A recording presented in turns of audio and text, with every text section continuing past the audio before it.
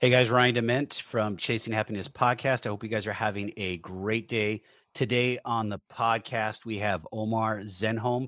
He is the host of the $100 MBA show. And I'm honored because he is in the top 10 in business podcasts on iTunes and across any platform that you're listening to. But his journey to get there is really cool. And he's going to share that with us today and some tips. Omar, welcome to the show. It's good to be here, Ryan. Thanks for having me. You're more than welcome. So where are you at in the world? Australia? Yeah, Sydney, Australia is home for me now. My wife is Australian and moved out here about 6 years ago. So it's 5, 6 o'clock in the morning, something later than that? 8 o'clock. Yeah, 8 o'clock in the morning. But it's fine because I get up at 5 every day. So Okay, not too early. Yeah. cool.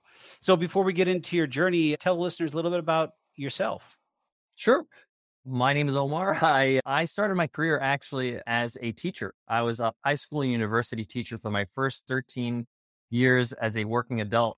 That's where I started out. And I'm very thankful that I started there because as a teacher, I learned a lot of great skills I was able to bring into entrepreneurship and podcasting, mainly communication and being able to teach a concept or explain something in a concise amount of time, because that's what teachers have to do. They have a limited amount of time with their students to get them to understand a concept so they can pass their tests, so they can pass their grades, so they can move on. Their jobs are on the line. I literally did 5 classes a day, 5 days a week.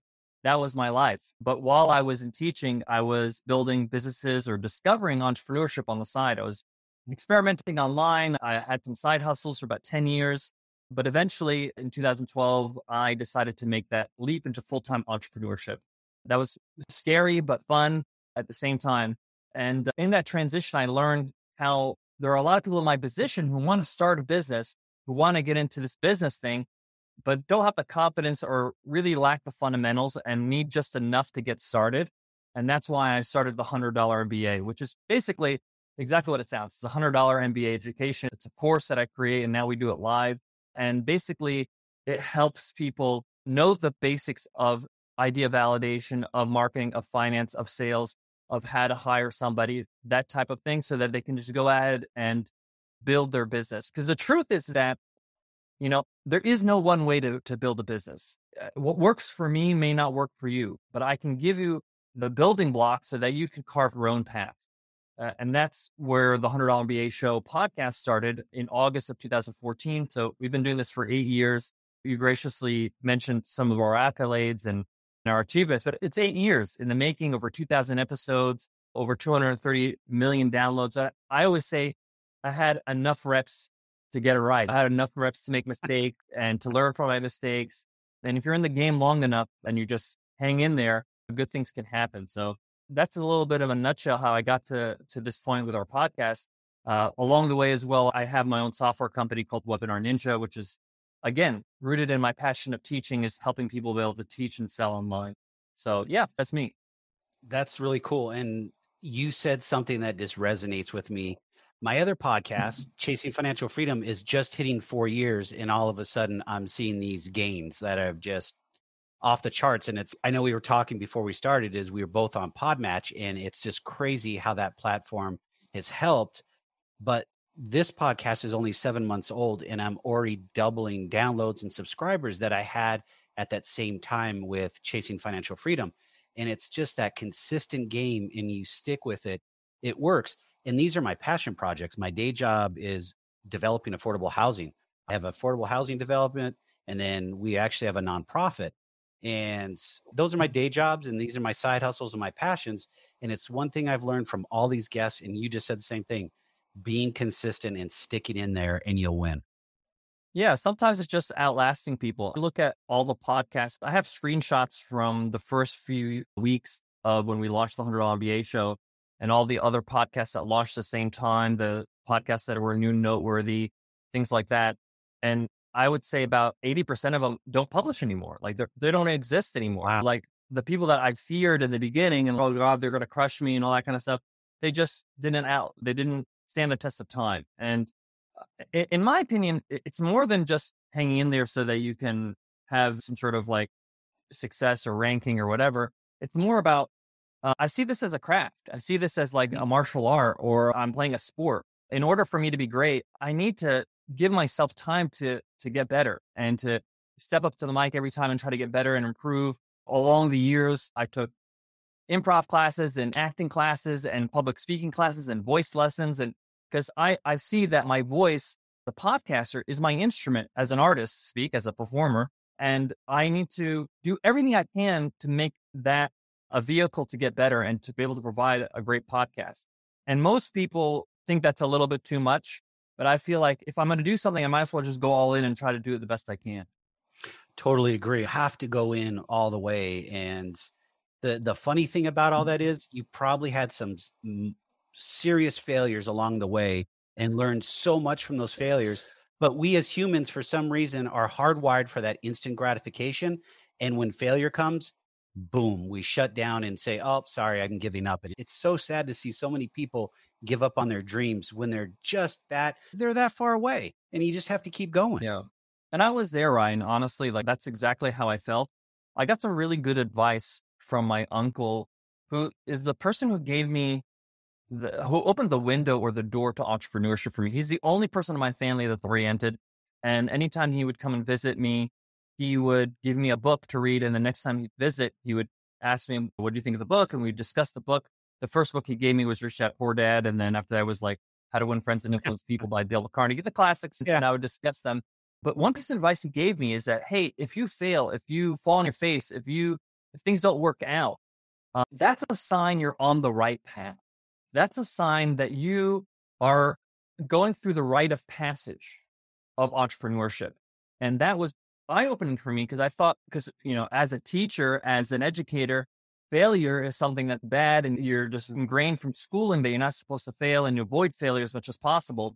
But he just told me it's like the opposite. Don't worry, just see it as a sign that, okay, you're going the right way. This is how it's supposed to be. This is the obstacles you have to go through in order for you to reach where you want to go. And I'm so glad he gave me that advice because it's very easy for you to be discouraged. It's very easy for you to see this, okay, maybe this is not for me. It's not working out. It's not coming easy. But anything that's hard really is gonna test And it's always worth your time if you keep on going through it. And I joke about it because I'm a two-time trier. I failed at entrepreneurship twice. I had 25 years in corporate America, and corporate America taught me to be fat and happy and didn't teach me how to fish. It really didn't. And I failed twice, and I literally went back with $100,000 in debt and had to reconfigure myself and understand where I wanted to go and how I was going to do it. And the one thing I found very early on when I wanted to restart and get into this business again, entrepreneurship, was I was missing one key aspect, a mentor, somebody I could depend on, somebody that can hold me accountable. I always thought I could do it on my own, and I never surrounded myself with people that elevated me. They were always my peer or equal. And once I started doing that, I started learning a whole new craft and understanding what entrepreneurship really is like. Totally. Yeah. I 100% agree with that. When I transitioned into entrepreneurship, I wanted to be in an environment that pushed me because, like you, in education as a teacher, if you think about a teacher's job or their workplace, the first day of work, they go there and everything is prescribed to them. Here's your schedule. Here's the classroom you're going to walk into. This is the curriculum you're going to teach from. These are the hours you're going to teach. This is your desk. Here's your business cards. Here's the book you're going to teach out of. Everything's given to you. So like you just walk in and you just implement, right? And then you clock out at 3:00, you clock out at the end of the year, and that's it. You shut your brain off. And one of the things I had to learn when I went to full-time entrepreneurship is, okay, I need to do everything. A lot of my friends that are not in business, they ask me like, what is it like? I was like, when you go to work and you have an office and they give you a phone and they give you a laptop and then they give you business cards and they tell you, you need to follow up on these leads or here's your goals for today. He's like, yeah. So I have to first create all of that for myself before I can get to work. And they're like, oh, okay, I get it now. So that's a good example of like when you jump into entrepreneurship, learning how to set it up for success and set up yourself so you have those habits. And one of the things I wanted to do is put myself in an environment that pushed me. And one of the things I did is I moved to New York City. It was always a dream of mine. I grew up in New York, but Long Island, and I wanted to move into the city because anybody who's in New York is chasing a dream. It's chasing after something they want. No one goes to New York to have a cushy lifestyle. No one goes there to relax. It's not Palm Beach. It's somewhere where people are grinding and going after it. And Yep. I wanted to be in that environment because I got to meet people. I learned from people. I realized what hard work really means and what it really means to create something in collaboration with other people and networking and the power of making friends and knowing the right people. I didn't understand that. And New York taught me that. I feel like if you could survive a couple of years in New York, I think everybody should live in New York at some point. If you could survive 2 years in New York or so, it's going to make you a better person. Eventually I moved out and I set up my own life. But the point is that those 2 years are very informative for me because it allowed me to set up my mindset and my work ethic. And that's cool that you lived 2 years in New York and you put yourself in that environment. What would you say the top two takeaways you would have from if someone decides that they're going to say, I'm going to I'm going all in, moving to New York, I'm going to go chase my dreams, my hustle, whatever. What would be the top two things you would give them as tips to survive So and the first thrive? thing is that when I mentioned, the first thing is when I mentioned the story, a lot of people are like, well, I can't up and leave. This is hard, change my life. Like I got my family and it's all perspective. So like for me, moving to a new state is like not a big deal because my parents immigrated from Egypt to the States. They moved to a country where they didn't know the language. America didn't even recognize their college degrees. So my mom had to do her university degree all over again. They had to learn how to figure out how to earn money and how to put food on the table and simple things like how do I get a haircut? Where do I get my driver's license? All this stuff. They have to learn all this new stuff and then survive and then figure out how to be happy and raise a family and all that kind of stuff, all in a second language. So this is where I'm coming from. So moving to another state, it seems like this is like a joke. This is so easy. Mhm. So it's all perspective. And that's why I don't want to belittle anybody's feeling of this is going to be a huge leap. But you definitely need to have a talk with somebody in your family, people that are around you, your spouse, maybe your kids or whatever, whoever is involved in your home life. And, and you have to sell the idea to them first. You got to be like, hey, this is why I want to do this. These are the sacrifices we're going to make. This is the period of time that we're going to have to make these sacrifices. So that you have the people in your life on board because you're going to need the support. Because I always say business is as hard as it is.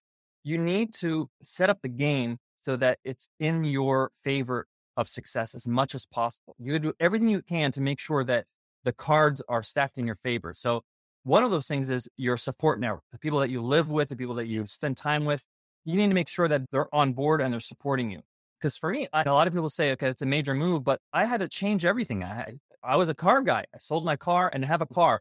I lived in a dungeon in New York, a 1-bedroom studio on top of Mamoon's falafel. So my apartment smelled like falafel all the time. Right? I got around on the subway. I went to free co-working spaces. New York actually had free co-working spaces at the time. Companies like Wix and other startups, they would have free co-working spaces just so they could be exposed to new startups. I was just living on a budget. I lived across the street from the IFC, which is the Independent Film Center. And Mhm. we bought like a year pass, which was like $400, but then we got to go to movies every single night or every single weekend and free popcorns. And that's it. That was my entertainment budget for the year. That's it. I was trying to make my runway last as long as possible. So there are sacrifices involved. So when you're making that jump, understand that you're going to make some sacrifices, that this is short term. The next few years are just a chance for you to rebuild. And I always use the metaphor of somebody who's becoming a doctor. You don't become a doctor instantly, right? It takes 10 years to be actually a doctor. Like undergrad, you got the medical school, you got your rotations. It takes about 10 years. And even after the 10 years, no one really wants you to operate on them until you have like another 10 years of experience. So Yeah. as people that are changing careers, we have to be patient with ourselves a little bit and understand that I can't just be an instant success and be an amazing entrepreneur in 6 months. If it takes a doctor 10 years, why do we think it's going to take us 1 month or something to become Gary Vaynerchuk or something? No, it's not going to happen. Gary had been doing entrepreneurship for 20 years before he got on the scene. So the Yep. point I'm trying to make here is that give yourself time to cultivate the skills and the confidence to become the entrepreneur you want to be. And it's amazing how many people don't heed that advice. They really think they're going to put up a TikTok, it's going to go viral, and they're going to be a sensation. They're going to be overnight millionaires, blah, blah, blah. It's crazy that, like I said earlier, we're hardwired for that short term instant gratification, but it really takes long term Yep. marathon, however you want to look at it, to actually be successful in not just business. How about life? You got to have a personal marriage, boyfriend, girlfriend, kids, The family. laundry. Yeah, Yeah. everything. It's just, I guess that's a question I want to throw back at you is like, I see on your website that you're doing some coaching too. What do most people come to you when they're talking about coaching and what are they trying to work on? And then what's your approach with them?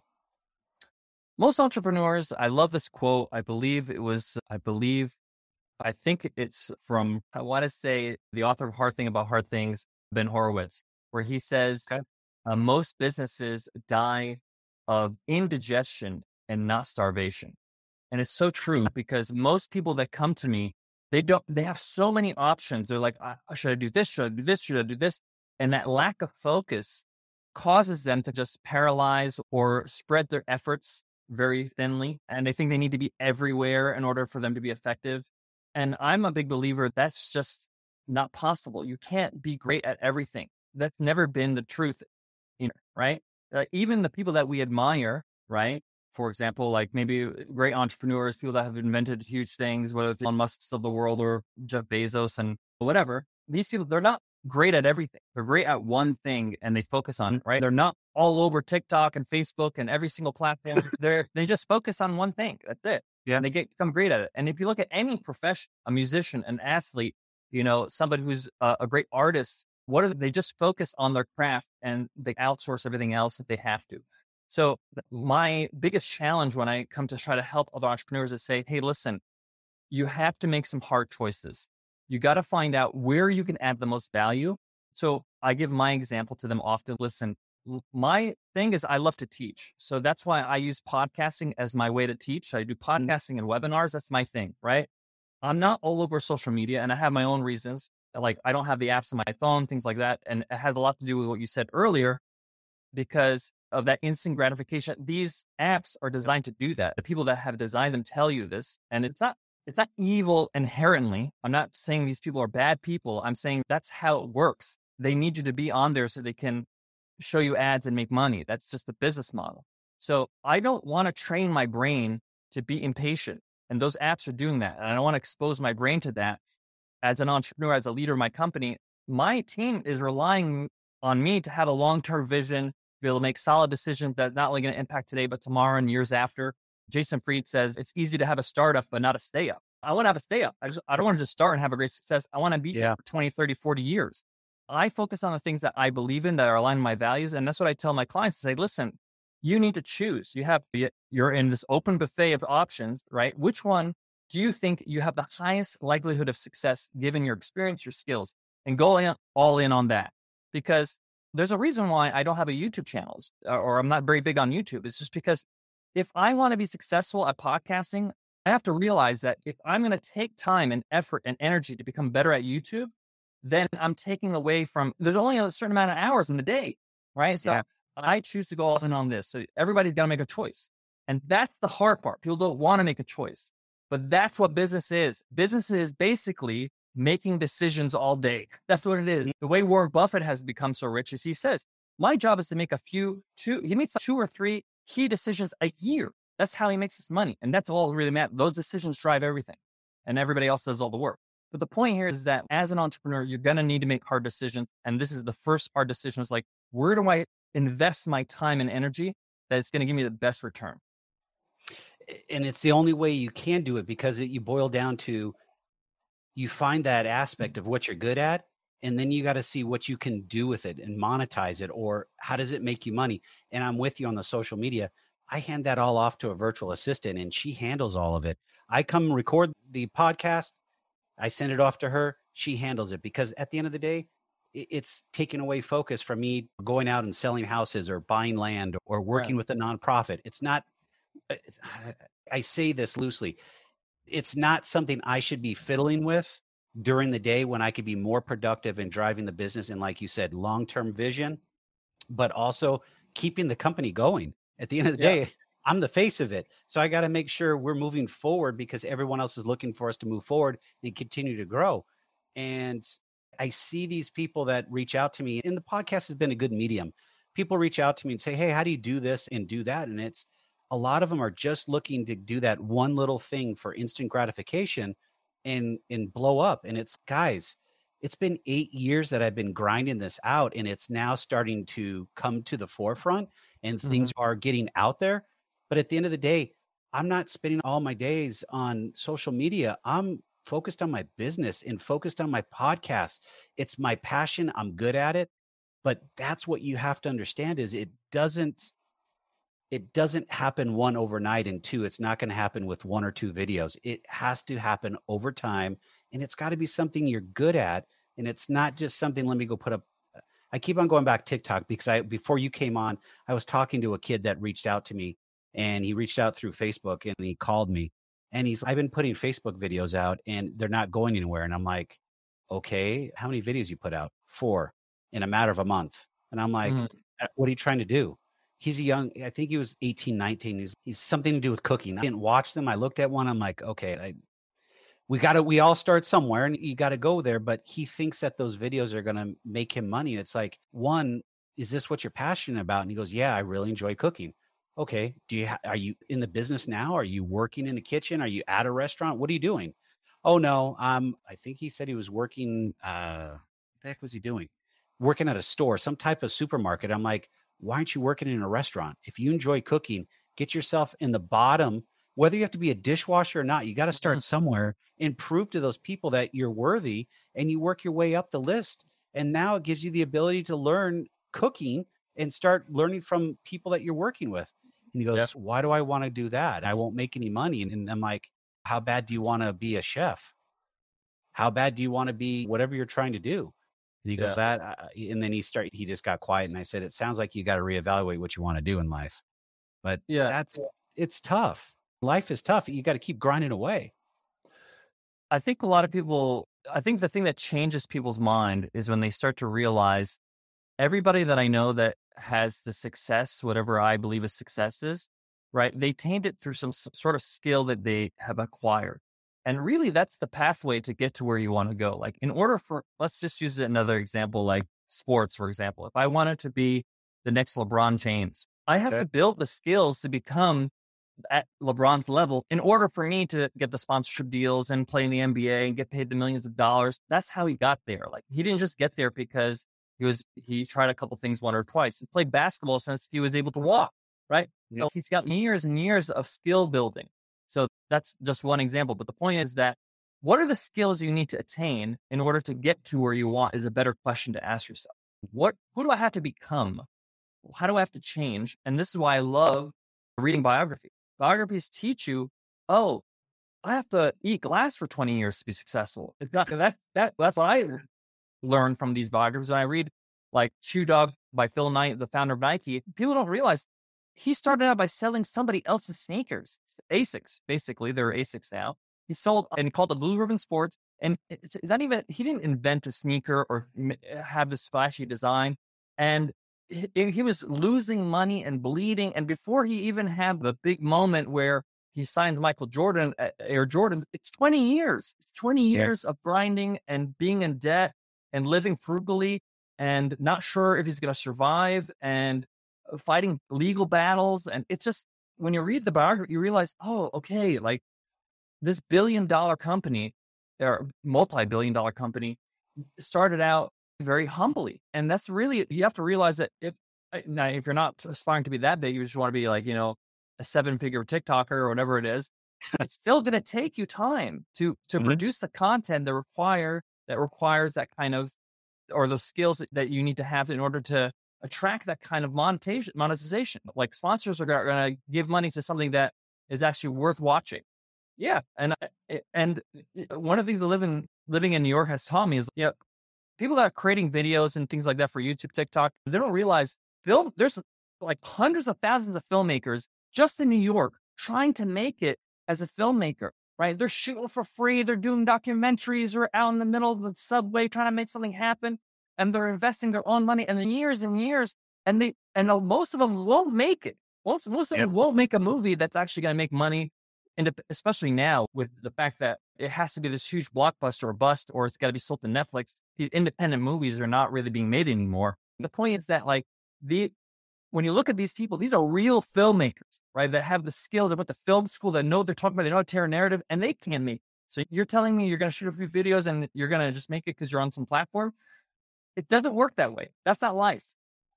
Yeah, and I guess the next question, or we can go down in the rabbit hole, is the same thing as back to Gary Vee. Gary Vee talks about the grinding, talks about putting it out there, making sure you're consistent and go after your passion and don't come off as a know-it-all.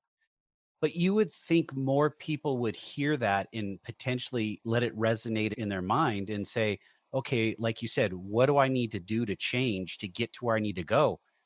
But they don't. It just keeps on being more instant gratification. And you talked about it. Is it social media that's doing that to us? Is it societal? Where, when you're coaching wise, because I know you're dealing with this on entrepreneurs, Mhm. because I see it too. I bet you're seeing that. Is how do you handle that? Is when they want that instant gratification, where does that lead you, and what's your approach? Yeah, that's a good question. I definitely think social media has a lot to do with it. And this is not to put social media in any way, but the No. fact of the matter is that people curate their lives on social media. It's not everything. You see mostly the good, not the bad. And because of that, we have a false understanding of truth. We think what we see is the truth, but that's just what people are putting out there. So if we go back 20 years before social media was a thing and you thought about somebody who started a business, you don't, people didn't assume it was an overnight success. People assume that this took a long time and it was hard work. They think of like Sam Walton who started Walmart. They think of Yeah. Steve Jobs or whatever it is, whoever they're thinking of as an entrepreneur, or even the mom and pop pizzeria down the street. Like they understand that took a lot of hard work. But because we're as human beings, we have a short-term memory. We don't remember things back then. We see what we see in front of us in the media, and they celebrate like this startup raised $100 million with a 1.5 billion valuation. Those are the stories that get the attention. But for every startup that raises that much, there's hundreds of thousands of startups that go out of business that they Yeah. don't talk about. So that has a lot to do with it, I have to say. One of the things I got to say that I think earlier in Gary's career, he was really verbose about, okay, this is what we got to do. And you got to hustle, you got to work hard. And maybe it was to the extreme. I thought he got really practical recently with Hmm. his garage sale video. Oh He shows yeah. people how to get on garage sales and all that stuff and buy things. And that's really practical, great practice because it's not sexy. They're not making millions of dollars. You're making whatever 50%, 100% profit on the product that they're making, $20 because you sold a Beanie Baby or something like that. But the point is that like there's so many skills that people can learn. But he doesn't need to learn these skills. But the point is that he's showing people like, hey, you can make money by just going to garage sales, flipping on eBay. You're going to learn how to negotiate. You're going to learn how to sell, how to market, all this stuff, and build up those skills. So then you can use that money to build your passion project. But the point is that you have to understand what business is all about, and that's a good sandbox to do it. It's interesting because I grew up around that. My parents used to go to garage sales all the time, and it's like, why they drag me with them? Like, why are we going to these? And my dad would be buying typically watches, and from that Mm, point on, my dad has bought watches, and now has got into a point to where he's buying wristwatches and then also railroad watches, pocket watches from the mm, 1800s and so forth, and he's been flipping them for as long as I can remember. And it's okay. And then when I started seeing Gary do that, I was like, oh, okay. Now it matches the two together. But very simple, very easy. I'm in Arizona, and down the street, they just opened up a Goodwill. You could go right. down to Goodwill and you can go in there, walk in, and there's clothes and there's Beanie Babies and there's board games, whatever. And it's marked down, and you can get your phone out and go onto eBay like Gary does and look at it and make yourself some money. And people don't do that because it's work. It's sad. Yeah, and I think one of my favorite things that he says is that you got to fall in love with the process. You got to fall in love with the Yeah. hard work because that's what most of it is. Most of it is not laying on the beach or sipping champagne. Most of it, even the people that are crazy, insanely wealthy and successful, they're working all the time. Like Elon Musk sleeps in his office because they fell in love with the process of creating something and making something significant. But the point is that it's hard to start out in business. I'm not saying that this is like easy. And what I always try to tell the people I work with is, um, you're going through a process where you are changing. You have to change as a person, what you value, how you spend your time, how you spend your money. all that kind of stuff. That's major. Most people don't do that in a lifetime. They live their whole life, they die, they don't change, right? But you have to understand that, like, in order for you to become or get the results you want, you have to become something different. And that's very hard to admit to yourself. Even like for myself, I'm transparent with my team. I say, listen, we all have to grow in order for the company to grow.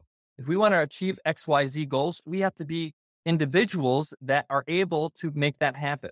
So we had to change every single day and grow. And we talk about that as a team because if you don't like to change and if you don't like to grow, unfortunately, we're going to have to leave you behind because we can't get dragged down if we want to keep on growing. And I say to them, hey, there's going to come one day, I don't know when this is, where I'm not going to be able to do what the company needs to do.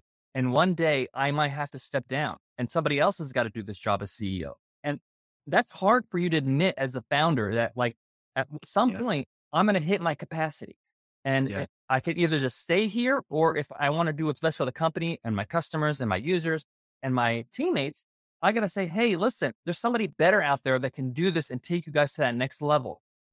Here's this person. I'm going to have to step down. And that's the whole game. The whole game is you got to keep on trying to become better so that your company can become better, so your business can become better. And that's what I love about entrepreneurship. It forces you to become a better person. And at some point, I'm going to reach my capacity, and that's just human nature. And I got to be okay with it. Just like we all have to be okay with the fact that we're not going to live forever. Yeah. And we only get one shot at life. So why not live it to the fullest and go after what you're looking for? I mean, that's what boggles my mind when I talk to people. They're like, I'm too afraid, and they don't take on change, and they just have issues. And it's like, do you realize that at some point you've got X amount of days to live on this face of this earth? Why not go after it? Why not go after what makes you happy, your passion, whatever that is. And when you ask that question to some people, it's like, they don't know what makes them happy. And it's like, you got to sit down and figure that out first. And I don't know. Yeah. I'm approaching 50 and in the last probably 3 to 4 years, I've really sat down and thought about what I want to do. How do I want to leave a legacy? Who do I want to make an impact with? And it changes and evolves, but it has a core group. Is our mission for our home building is to go into cities and neighborhoods that have been left behind from private capital infusion and build where others won't build. And we will build houses. And that's the impact and the legacy I want to leave behind, because most of these people never thought they could actually own a home that's more affordable than renting.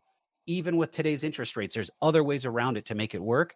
We still will continue to go. We have a wait list of close to 6 months for people that want to buy houses. That's incredible, man. That's love it. Work. But it took me almost 10 years to figure that out. But that's where we're at today. And now I've got podcasts, and they're part of my passion project. How else can I get my voice out there? How can I share your story with as many people as we can and inspire? And if we inspire 1 or 2 people, I'm happy. That's just where I'm at. I want to give back as much as I can. And it always comes back and fold, but it's more rewarding to me than anything. It just makes me happy, man. I want to see people succeed. It's success, man. I'm not competing against you. I'm not competing against anybody else. I'm competing against myself. And that's where I hold myself accountable. Yeah, I have nieces and nephews that are in their early 20s, and sometimes they ask me, I don't know what to do. I don't know what I like or what I should go after, what my passion is. And my answer to them is like, okay, listen, first of all, don't beat yourself up, because this is something that you don't get taught in school. You're not really wired to go after what you want. You usually just do what you have to, right? That's what we're trained to do.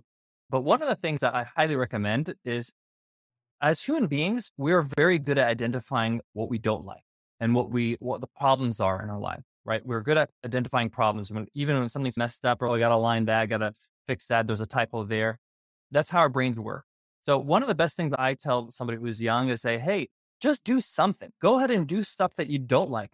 Because in that, go wash dishes, go work at a plantation or something, go do something, pick fruit, whatever. The point is that, like, by doing things you don't like, in the process, in that grind, your brain is going to try to find a solution. Your brain subconsciously even think about, okay, I don't like this. What do I like, right? What are some things that I rather do in this moment? Because by doing nothing, or by just pacifying yourself by being on the internet or just entertaining yourself or just letting time pass, that's not going to do anything. You got to spin your wheels a little bit and and try things you don't like. And it's funny because I think there's a lot of merit to hard physical work because it forces, because your physical body is tired and you are actually forcing yourself like, okay, I don't want to do this anymore. This hurts, right? Yeah. What is a solution to this problem? But when you're not hurting, it's easy for you not to solve the problem. It's easy for you to just forget about it. For sure. I remember my first job. I worked there for almost 6 years. I worked in a full service car washing gas station, and washing cars was crappy. And That's what I did actually. My oh, dad did you? was my dad was in car sales, and every Saturday, at the age of 13, I would go to the dealership and wash cars at the wash bay. Used cars, new cars, loaner cars, and that's where I got my first spending money. That's cool. My dad was a long time in auto finance and worked for GE Capital. And back in the day, they used to be a part owner of a Toyota dealership in Southern California. And I would go on Saturdays with him and watch him do his craft and do all that stuff. And I learned all that and then got into the car wash business.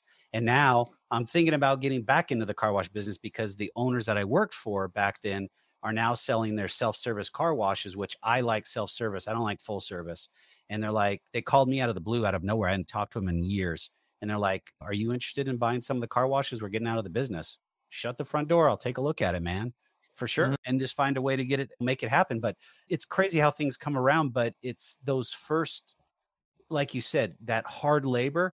I would come home all sweaty and stinky from washing cars all day, and I'd be tired. But I always learned something from the day, whether I was interacting with somebody or how to fix something at the car wash. It was always some type of mental stimulus. And I was like, okay, I'm learning something. But at the time, I didn't know that it was going to translate into other things down the road. And I know we don't know that, but it still brought in, I shouldn't say brought in, it still allowed me to learn and start growing, even though I didn't know I was, but I was starting to learn a craft of management because I moved up very quickly and became a manager and went through that whole process. But the person that hired me and interviewed me to become a manager basically sat around and smoked cigarettes. So that was my role model. So I didn't do very good at first. So I had to learn how to talk to people and interact with them and manage them and not just be a manager. You got to be a leader. And that was some school of hard knocks when I first started out.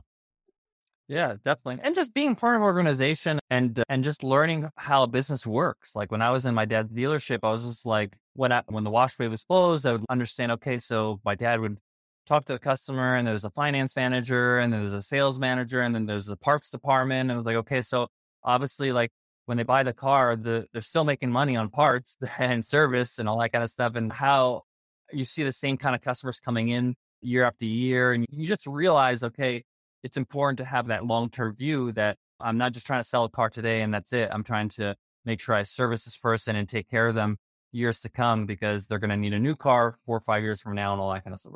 Now people buy new cars even shorter, every 3 years. Yeah.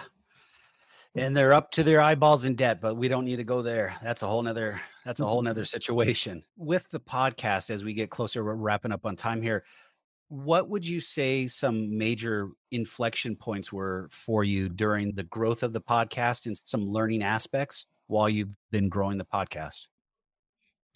I'm going to back up a little bit because before the $100 MBA Show podcast, I had another podcast that totally failed. And I learned a lot of hard lessons through that failure. I had an interview podcast where it interviewed other entrepreneurs and it didn't do so well. And I had to ask the hard question, like, number one, why didn't it do so well? Why on a good day would maybe get 300 downloads an episode? And I was like, okay, that's less than what I get on my blog. Maybe it's not worth my time, all that kind of stuff. Secondly, I had to get real. If I wanted to grow a big audience and I wanted to be a top business podcast and I wanted to be able to be an authority in the market when it comes to teaching people how to start a business, let me look at the top business podcasts in Apple Podcasts or iTunes at the time. And I looked at like Tim Ferriss. Tim Ferriss has got 5 New York Times bestsellers. Get real, Omar. How are you going to compete with this guy? I looked at Jordan Harbinger, who has been podcasting before the iPhone. I looked at people like John Lee Dumas, who invented the daily podcast and basically was constantly on fire, right? Like I had to get real. Like, how am I going to really differentiate myself and actually be toe to toe with them? And I realized that I'm not really leveraging my strengths. Like these guys, where can I compete? One thing I know for sure that I can do better than all of them is I could teach better because I have 13 years of teaching experience. I have a master's in education. I have multiple certificates in training and assessment. I know how to teach a lesson, right? And I could probably bet my life on the fact that I could do it better than everybody else that I just mentioned. And all due respect, they're fantastic at what they do. So I realized if I'm going to podcast, I should be teaching on this podcast. Why am I not doing that? And another kind of take was, this is just a message for everybody who's listening. Everything is a remix. Okay. Everything you see out there you think is unique, really, it's just somebody putting their own nuance in something that already exists. And for us, we saw language learning podcasts like Copy Break French and Copy Break Spanish, and it's daily lessons to learn how to speak French or Spanish or whatever language. And I thought, no one's really doing that for business. No one's actually giving people lessons every single day on how to improve their business so they can, like I said, stay in the game, keep moving, keep improving every single day. And I thought, okay, what if I created a podcast where I taught every day a business lesson? And a lot of this has to do with the fact that I just used the best thing I can use, my skills, my experience, to put it to my advantage. And I created a podcast around that, branded it with the same brand name as our course, the $100 MBA. And that really gave us a big advantage in terms of the trajectory of the business. Because as soon as we launched the podcast, it was different. People never saw, what is this? Not an interview. It's not a discussion. It's not banter. It's very no fluff. It's very like straight to the point. In the first minute, I tell them, in today's lesson, you will learn XYZ, how to fire an employee, how to maximize your marketing dollars on social media if you're going to run ads, things like that. So the point is, I wanted to make sure that it actually was changing the genre in some way in podcasts. That really helped. And when I looked at the other podcasts I mentioned, that's really what they did. They did something different. They zigged while everybody was zagging, and that's why they stood out. And then when we launched the podcast, we were number one in New and Noteworthy for 8 weeks straight. And I was like, okay, this is great. But I knew that New and Noteworthy was like, gave us a lot of exposure. And after we're out of New and Noteworthy, there's a good chance we can just plummet. But we did okay after that. And we maintained and we started to grow. And I remember the first few months we were getting like 5,000 downloads an episode, then 10,000 downloads an episode. So we were getting really some momentum. And then the same year we launched in 2014, we won Best of iTunes, which is an award that Apple gives out to the top 20 podcasts. We won it the same year Serial won it because Serial came out the same year. And for that really gave us a good propulsion because then we were on the homepage of Apple and it really helped us grow our audience.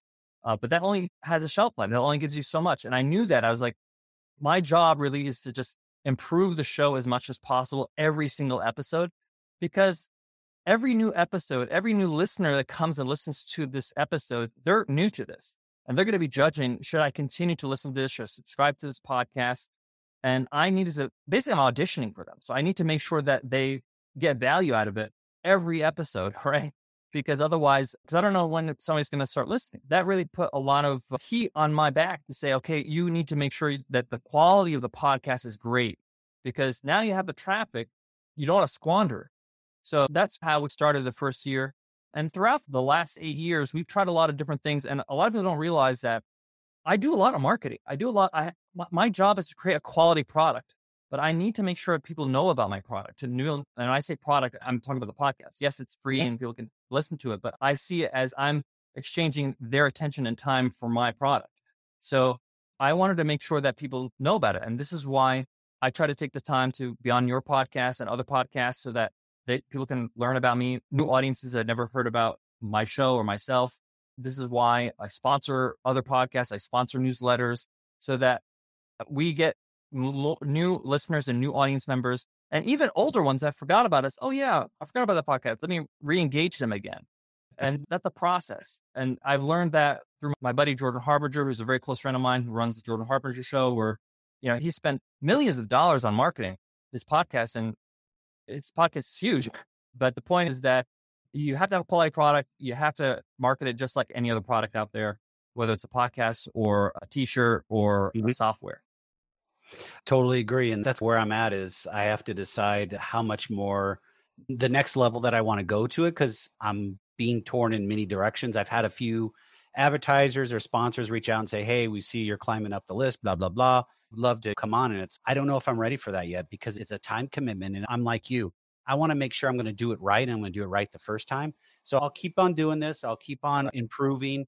I have guests like yourself come on that help out and just keep on grinding away and seeing what I can do. And then we'll see where it takes me. And that's the best I can do. And I've started some advertising it was early this year, and it's helping also. So we'll see where that goes. But these are passion projects and I enjoy Right. them. But I would like to at some point take them to the next level. But I also need to be realistic with myself and know that I only have so many hours in the day. And I've got to be able to stay focused on what pays the bills and people that depend on me.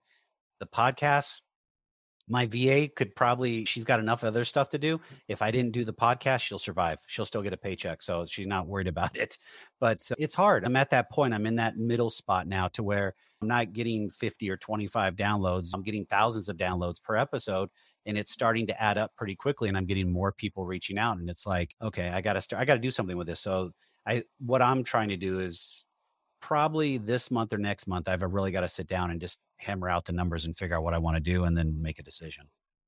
Yeah, totally. And I could just share what we did is definitely, I don't do this alone, this podcast. Like we slowly built the team around me. And at this point, in order for us to do what we're doing, we need these players. The first thing we started with is just like you said, like an executive assistant, but we had one just dedicated to the podcast because we're a daily show or 5 days a week. So a lot more content being published. So our needs a little bit more nuanced, but that person whose job was just to make sure that it all gets published and it gets marketed and all that kind of stuff.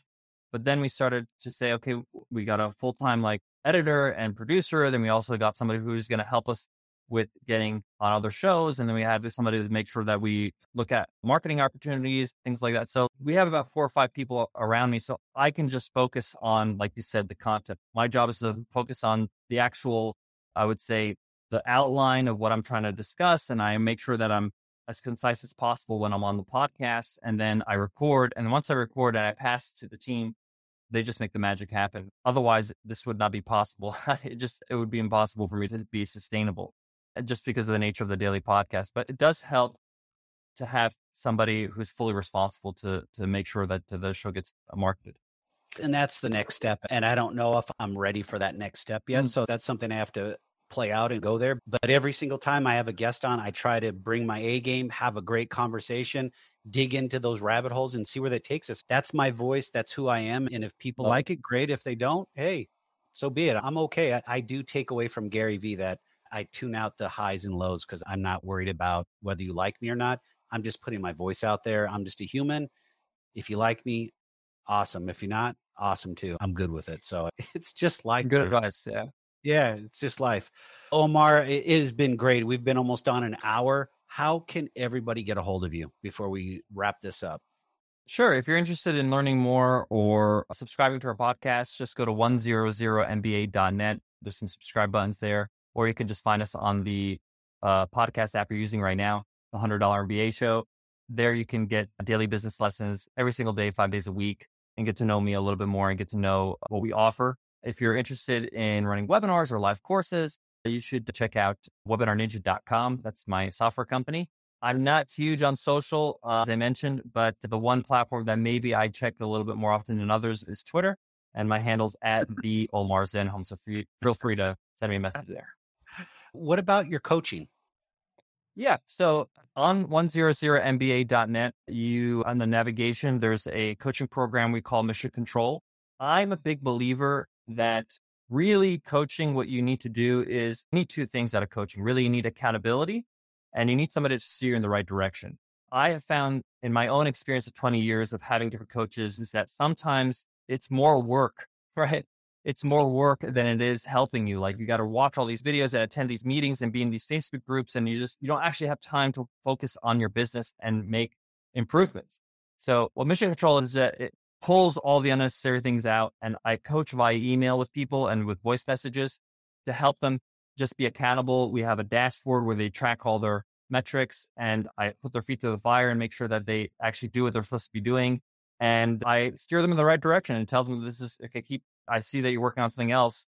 What about the thing we talked about to reach your goals at the end of the year? It's basically the essentials of coaching that you need without all the unnecessary meetings and Facebook groups and all that kind of stuff. So it's called Mission Control and you can find it at 100mva.net. Cool. Thank you for coming on the show. It's been an honor, and I'm also truly blessed to have you on because I know you've got a busy schedule and you're on the other side of the world. So thank you for coming on your Friday morning. Thank you, Ryan. I really appreciate it. You're welcome. Have a good one.